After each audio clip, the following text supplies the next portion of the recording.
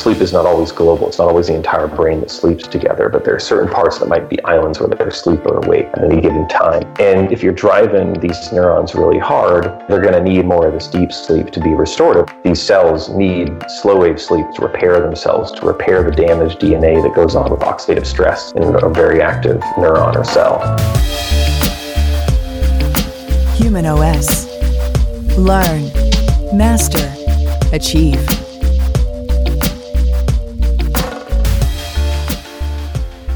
Today's guest is Bryce Mander, a postdoctoral fellow in the Matthew Walker Sleep and Neuroimaging Lab at UC Berkeley.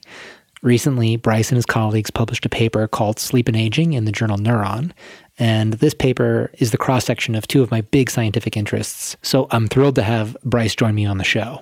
Thank you. Thank you for having me on, Dan. How did you become interested in the topic of sleep and aging?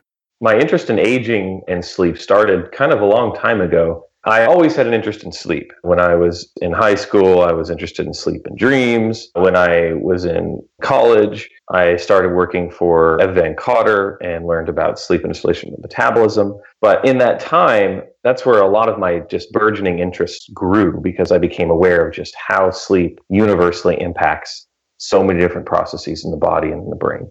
And it just blew me away how many different organ systems, how many different processes were functionally affected by sleep loss and chronic sleep restriction and all of that. And through that work, I started working with them in an aging study where they were looking at how sleep impacts metabolism in older adults, because they had all that famous work they put out in younger adults. And that's when I got to work with older people, and it's just really fun working with those volunteers, the subjects. They got all these stories to tell. It's really fun. But where I really got into aging research was when I ended up in graduate school working with Phyllis Z, and she's very big in aging and sleep, how sleep disorders and exercise habits and circadian rhythm changes can impact aging and its relationship to metabolism and relationship to responsiveness to light, its relationship to cognitive functions. She let me play around with my own dissertation study and do neuroimaging. And we were very interested in this very bizarre literature showing that older adults respond very differently to sleep deprivation on tasks of cognitive performance than young adults do. And it just led to this ongoing debate that's always been fascinating to me about, so older adults don't show as much of a drop after sleep deprivation on a lot of different tasks than young adults do. And so there's some people that think that older adults, well, they just need less sleep. And there's some people that think that there's actually something changing in the brain that may impact the ability of older adult brain to respond to sleepiness, to have a deep consolidated sleep period, and to express sleep that was rich in the brain rhythms that are necessary to promote all of these different body and brain functions. And so that's where I really started getting into that, and it became my passion. And that passion really solidified in my postdoc working with Matt Walker. There's this huge literature on sleep and memory. And at the time that I started, there wasn't really that much work on sleep and memory and aging. And since then, I think that field has exploded, and there's a lot of really exciting work in that area, and just became my passion. But my passion is sleep more broadly, really, and how it's related to brain functions. And aging is just a great focus for that work, I think. Oh, that's interesting. My interest parallels yours, Bryce. I can't say that I was interested in sleep since high school, but as soon as I started to work in the field, my interest grew rapidly. Sleep provides a window into how to understand the inner workings of the body. And by understanding sleep better, we just understand how the body works in general. How do we develop and perform across the lifespan? So I have a similar fascination with the subject, and thank you for sharing your story. Oh, sure, yeah. My interest in aging science is more recent, but I'm feeling a similar degree of motivation to get to know the details of the subject fluently. There's just so much potential to understand how the body works, and by understanding aging mechanisms, we can better understand how to affect these mechanisms so that we can age better. Yeah, it's very exciting. What are some ways that sleep changes as we age? In just about every way you can measure sleep, there is some level of change with age. So if you start at the most gross level, the amount of time that they spend asleep at night, that generally shrinks. If you think about its organization and its structure, the amount of time in any given sleep stage is changing. Usually the deep non-REM sleep, slow wave sleep is reduced as people get older. And I'm talking right now at a population level. Right. And you may spend more time in lighter non-REM sleep, and your sleep will become more fragmented. You'll have a lot more awakenings at night. You'll have slightly longer sleep latency. You'll have a harder time falling back asleep again. In addition to that, I found very fascinating. There's some papers that showed that the organization and the predictability of going from one sleep stage to the next also changes. So it's almost like this controlled and very stereotypic pattern of going through all the different stages of non-REM up into REM and non-REM up into REM throughout the night. These cycles that we expect to see when we study sleep becomes harder to predict in older adults. You may go from 2 to stage 3 non-REM to back to 2, maybe to 1, maybe go down back into 2 and 3, and maybe go back up to awake, and maybe go. And so you're just going back and forth, and it's harder to predict. It's more disorganized. So that, in a nutshell, is sort of like the gross measures of how sleep is changing. But if you look at the micro features of sleep in the EEG, that also changes rather dramatically. You can get as much as a loss of 80% of the intensity of your deep slow wave sleep. The number of these characteristic brain rhythms in sleep, slow waves and sleep spindles, they'll disappear, but in a very topographic specific manner. So there's these changes in the micro features of the EEG. There's changes in how predictable and how consolidated that sleep is, and changes in the amount. And one of the big mysteries has been why. And is there a unitary mechanism behind it, or are there disparate different mechanisms behind it? Right. And that's something we tried to tackle in our review, but there's just a lot more work that needs to be done in this area. I mean, that just became clear to me. And does it happen uniformly at the same time, to the same degree in all people? For example, there's some gender, I think, is a great example of that, right? You have these giant studies, thousands of PhDs recorded in people from ages 30s to their 70s. You look at men, and they have 10, 15% of their sleep is slow wave sleep when they're in their 30s, and then, less than 5 in their 70s. And women, you have pretty consolidated, stable, 15 to 17% across the 30s to the 70s. And that just blew me away reading about that. And I always knew there was a gender difference in sleep that emerges with age, but I had no idea how massive it could be. Why? And what does that mean? Maybe the answers to the questions, is sleep relevant for your cognitive functions as you get older? Maybe that depends on things like gender or individual variability or some of these other factors.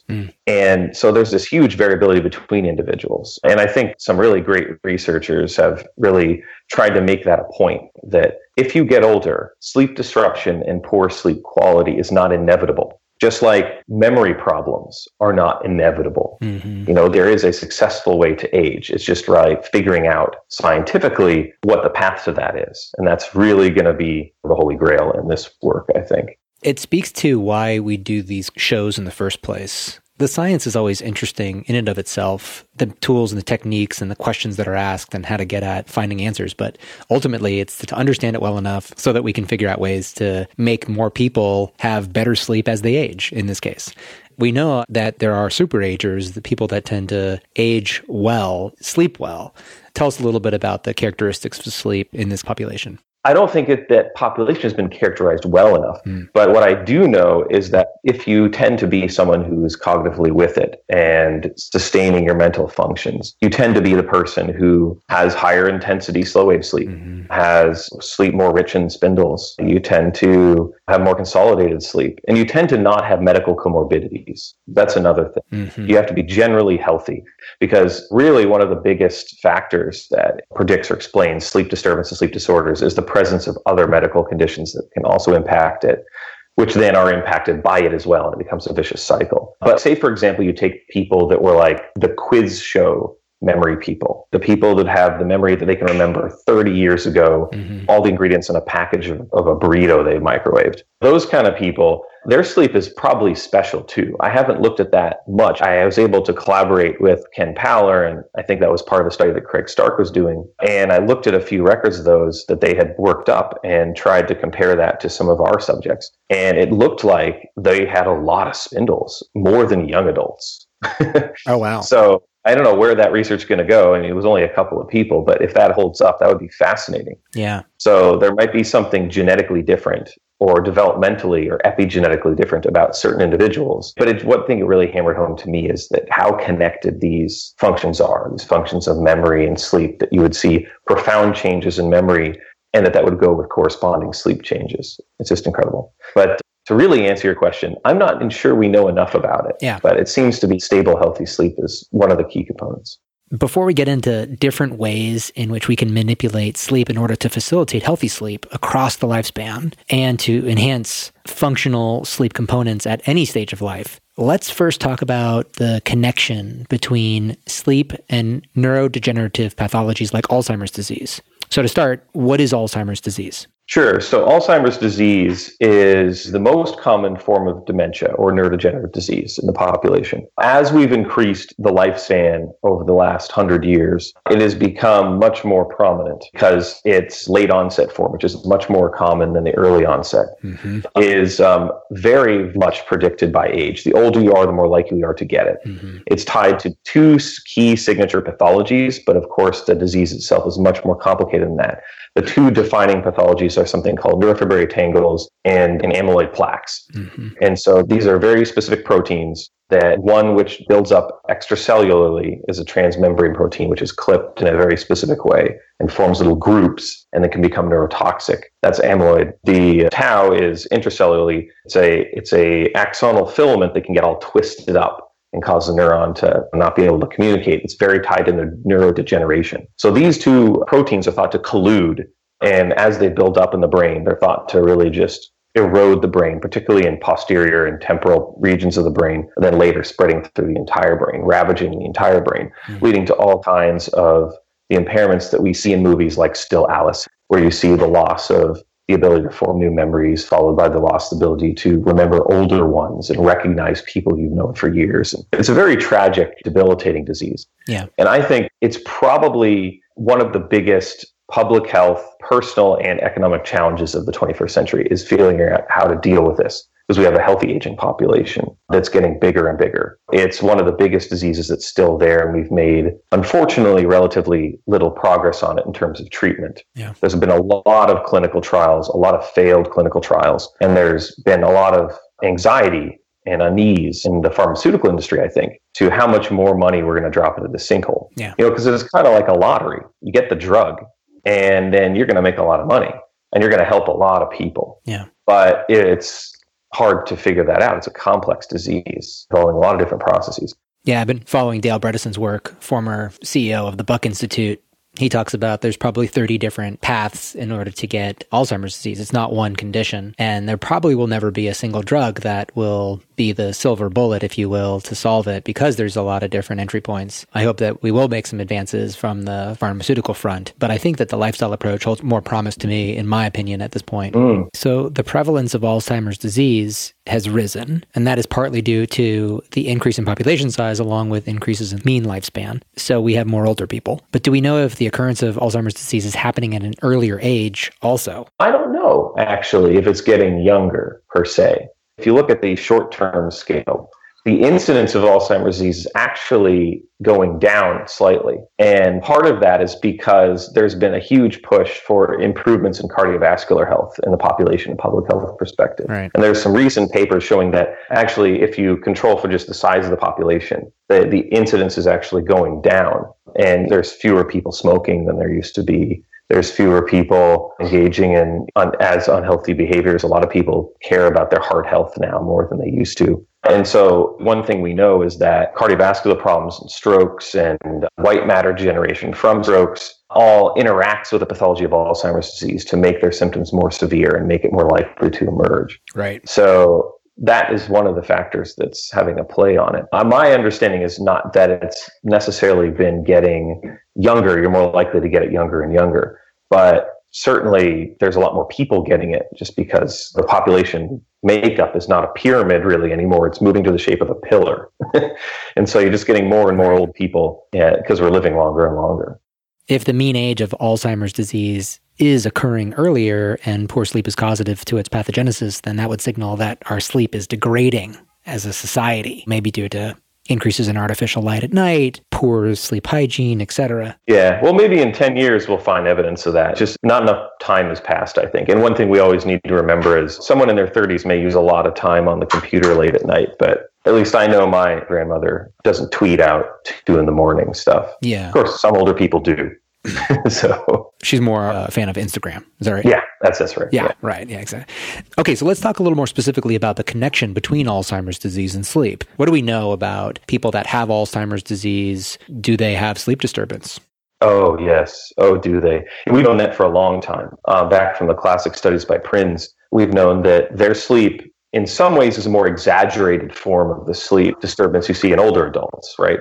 So their non-REM sleep is even more disrupted than a cognitively healthy older adult. But they also have other sleep disturbances that aren't common in aging. So one example of that is REM sleep is something that typically you see changes in non-REM sleep starting to emerge in, the 30s and the 40s and the 50s. Duration changes, at least, you don't really see in healthy populations until their late 60s, 70s, 80s, maybe. Mm-hmm. But if you have mild cognitive impairment, if you have Alzheimer's disease, if you have some other form of dementia, you typically can see changes or alterations in REM sleep, and it becomes profound. And that's one way in which people are trying to separate groups and say, hey, look, you can look at abnormalities in REM sleep and predict who's got mild cognitive impairment versus not, who's got Alzheimer's disease, who is not, who's at risk for developing, say, Parkinson's disease, or at risk for developing Lewy body dementia or even Alzheimer's disease. So there are different ways that people have looked at that.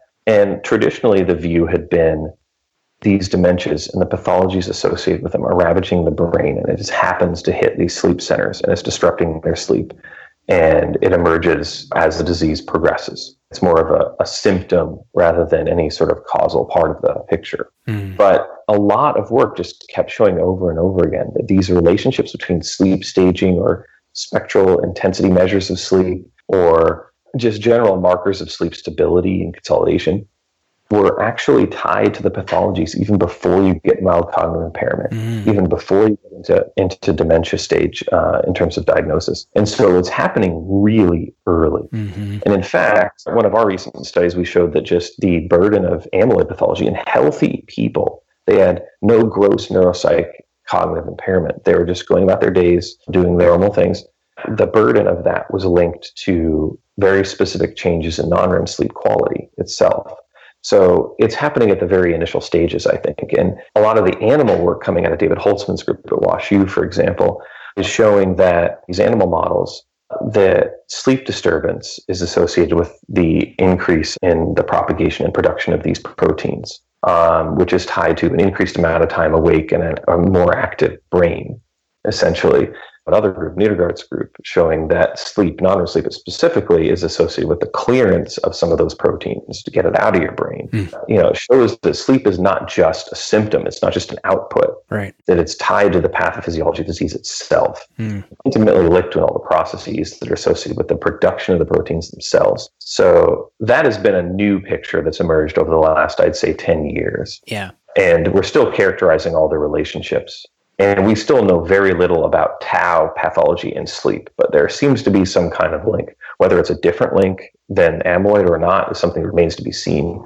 But it's an exciting story, I think. Tell us about the glymphatic system. So the glymphatic system was recently discovered, and the researchers that were looking into this were trying to solve the problem of how does the brain clear waste? Because it doesn't have the same lymphatic system as the rest of the body does. So the original theories were, it just diffuses. But it's so inefficient and, going through tissue. So they actually looked at these animal models and they found that during certain states, and not to give away too much, during sleep, the size of these glial cells shrinks. And then the veins to the arteries, there's these smooth muscles start rhythmically pumping and flushing CSF through that space, kind of like you're power washing the brain.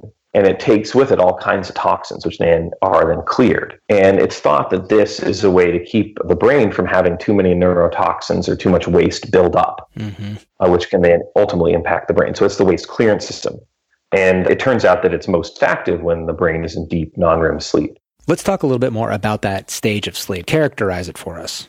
Okay, so deep non-REM sleep. This is a state where your brain functions very, very differently than it does when you're awake. So normally when you're awake, your neurons are firing in very organized fashion in circuits that are tightly controlled. If you measure the brain and its activity, it's called low voltage mixed frequencies. In other words, the waveforms are really short and they're really, really fast. And they're modulated based on what your brain is cognitively or emotionally focusing on. In non-REM sleep, it looks very, very different. You have essentially this controlled state of pulsed neuronal activity and neuronal silence. And so you get these lazy, slow brain waves called slow waves, which is on the scale of slow seconds. You see periods of neuronal silence and then periods of synchrony of firing. And, it's thought that these up states where they all fire together can be associated with things like neural plasticity or downscaling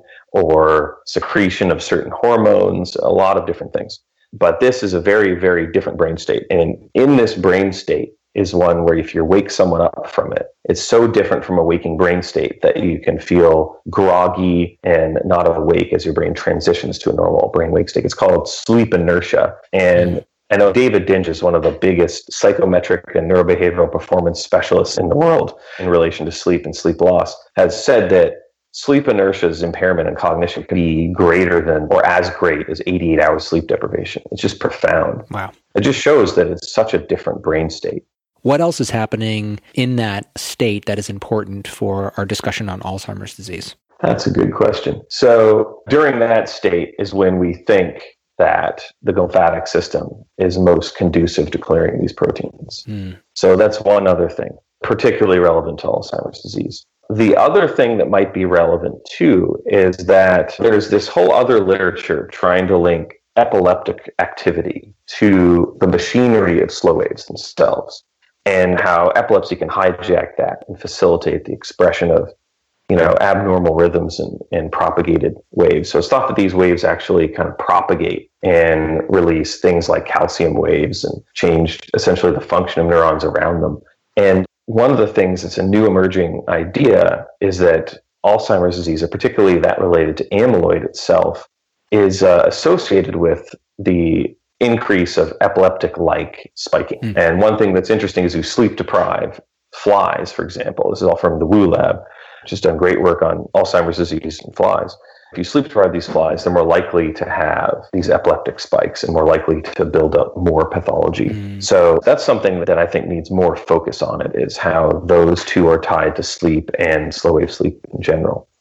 There's a recent paper that came out showing that if you have childhood epilepsy, you're actually more likely to get amyloid pathology later in life. So there's some interesting connection there. Yeah. But the main focus right now on non-REM sleep has been how it's related to the glymphatic system itself. The vicious cycle, let's discuss that as well. So the medial prefrontal cortex is partly responsible for generating the certain type of slow wave sleep. And it seems like that part of the brain is particularly susceptible to accumulate these protein aggregates. Yeah, it turns out it seems that there are medial parts of the brain, in the frontal part of the brain, and then back in the posterior part called the posterior cingulus and the precuneus, are amongst the earliest cortical regions to develop these amyloid plaques. And it's thought that the amyloid in the medial prefrontal cortex is particularly early in the process.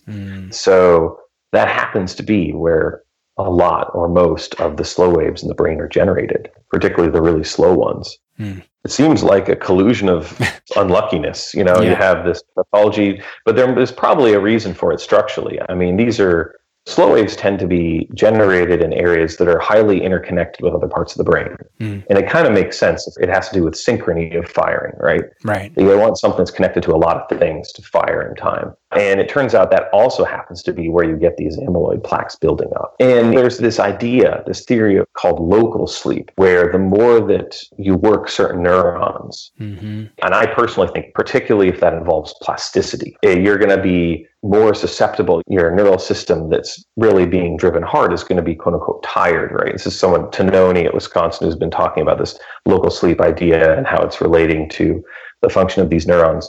And there's new ideas relating to how that might be explaining at a local neuronal level whether or not neurons just kind of collapse into this microsleep state relative to the tissue around them.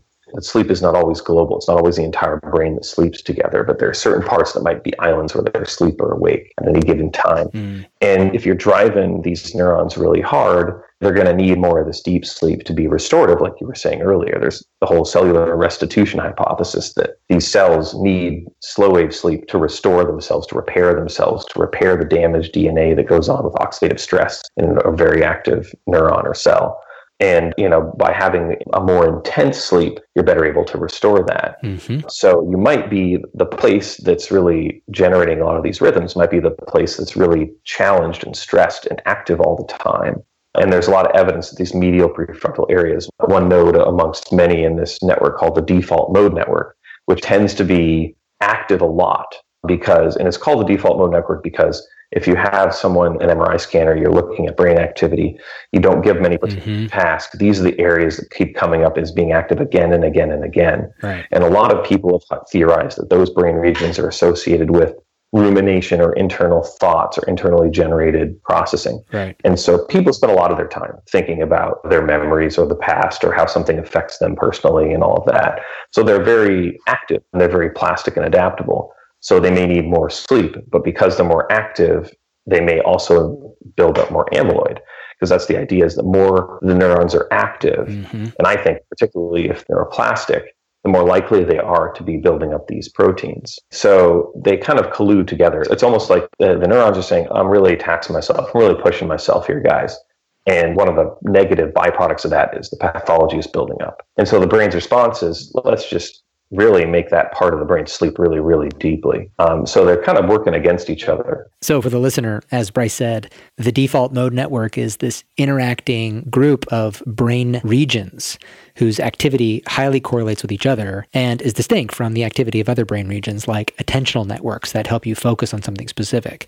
So the best way for me to grasp what the default mode network does or facilitates is that this is the network that is active when you daydream or when your mind wanders. And interestingly, I'm thinking about this for the first time, but there are a few things that have shown to deactivate it, like acupuncture and specifically meditation. In fact, Kieran Fox of the University of British Columbia did a meta-analysis that found reduced activation and reduced functional connectivity of the default mode network in long-term meditation practitioners. So my thought is, if you are reducing activity of the default mode network through regular meditation and are thereby reducing the buildup of usage-dependent substances, are you reducing the risk of acquiring Alzheimer's disease via two ways? Reduce pressure to produce and accumulate amyloid beta, and secondarily improve sleep by better stress regulation and via reduced amyloid burden in this sensitive area that is generating slow wave sleep. That's a great idea. I think that there's indications of that. Yeah. I think we need work on that. I think we need studies on that. What I do know is that there's evidence that forms of meditation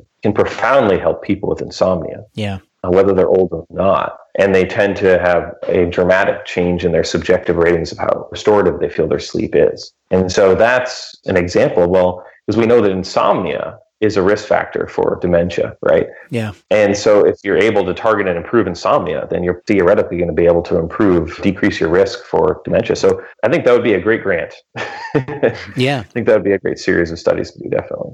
I remember Eric Knopfsinger came and gave a presentation to the Stanford Grand Rounds probably in 2004. So it was a long time ago. But there he talked about work he had done in insomniacs where he used fMRI to image brain activity. And he found that the people that had insomnia didn't often experience clinical changes in PSG, which is the common way sleep is measured, so a polysomnography.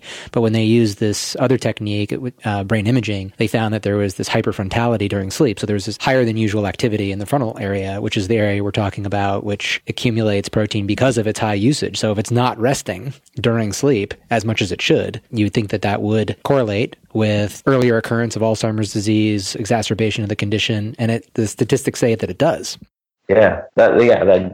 The Knopfsinger's data is so fascinating. Yeah. It really changed the game, I think, when he started putting out those data, because before that, people have this term for it. They call it sleep state misperception, right? Right. And it's this idea that people say, I'm not sleeping well. I'm sleeping terribly. I'm up hours of the night. Right. And then you bring them into the lab, and this gold standard for measuring sleep for decades and decades, polysomnography, shows your sleep looks pretty similar to some other average guy, John Doe, who has no problems. So you're just misperceiving your sleep. And we need to understand why that is and what that means and target and focus on that. But what we measure and how we measure depends on the tools we use. And these data really convinced me that we were just not measuring everything. We were not measuring that, sure, they may be in slow wave sleep, but their slow wave sleep is not as deep and not as restorative. Yeah. And there's even some people who have said, well, if you look at the spectral quality of their slow wave sleep, overall, it looks the same.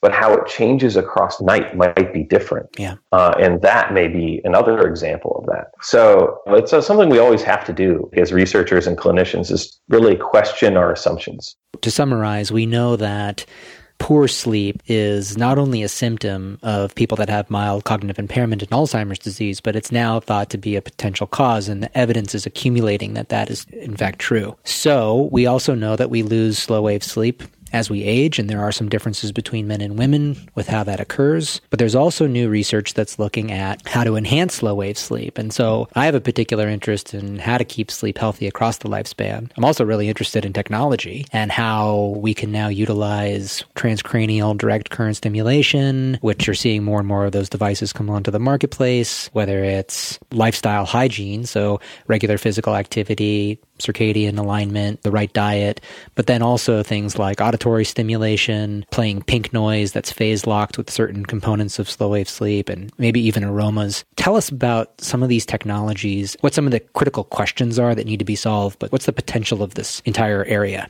I think there's enormous potential in this area. The main real thing we really need to do, though, so like all those technologies mentioned are really just fascinating avenues to pursue. And in addition to the transcranial direct current stimulation, there's now transcranial alternating current stimulation for sleep spindles, which has been shown to be important for cognition and particularly motor memory. And so there's a lot of different ways that you can stimulate the brain. And the big thing that's really missing from that field, I think, is the large positive results from large double-blind placebo-controlled studies. That's what we really need. Because a lot of these are promising results from small-scale studies, where you can take, say, for example, transcranial direct current stimulation. That's the one that probably has the most data accumulating around it, outside of course, pharmacological studies, which is another avenue. And there's been some failures to replicate in that literature, but there's been successful replications in a number of different patient populations, including epilepsy,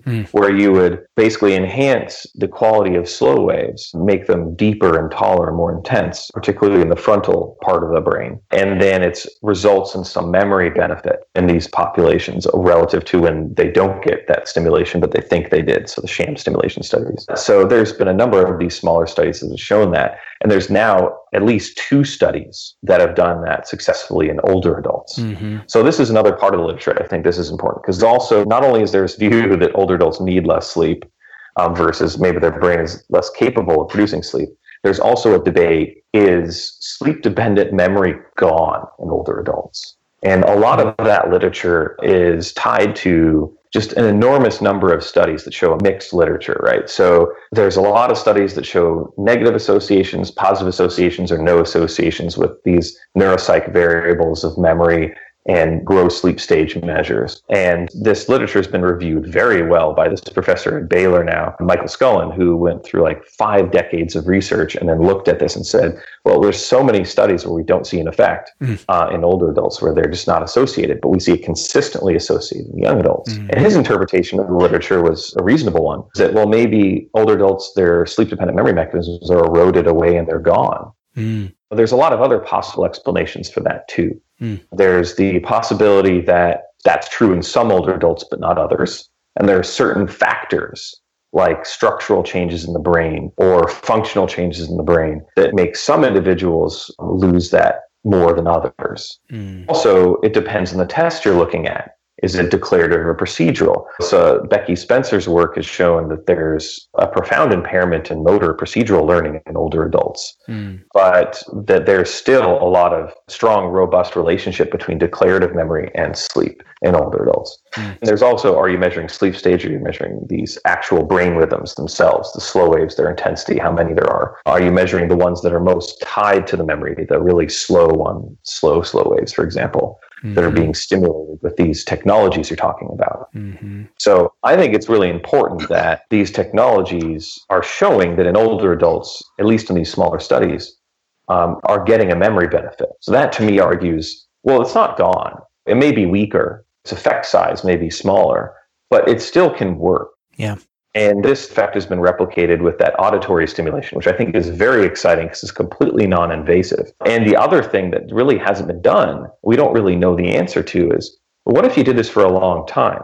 You know, most of these studies are you do it for a day and you show an improvement in memory. What you really care about is keeping an older adult to successfully, healthily, in terms of their memory and their cognition for years. It's kind of like with the drug trials, right? You have them do a drug, maybe it'll show a short-term benefit, but we want to really know it's safe to use in the long term. And it's hard to do studies past a couple of years just because it's so expensive and grants are, usually short-term scale. So I think those types of questions still need to be answered. But I think that literature is very promising. And just needs bigger scale replication, longer term follow-up. I'm particularly excited about the acoustic stimulation as it seems to foster not only the intensity of these waves, but also how they couple with spindles. And it's the coupling of the slow waves and spindles that's thought to be the true mechanism that promotes memory, not just one brain rhythm getting more intense or another one getting more intense, but actually how they coordinate together to transform memories in the brain. So I think that's exciting. I do want to just say real quickly, I think exercise is an exciting research area in this. There's been some great work showing that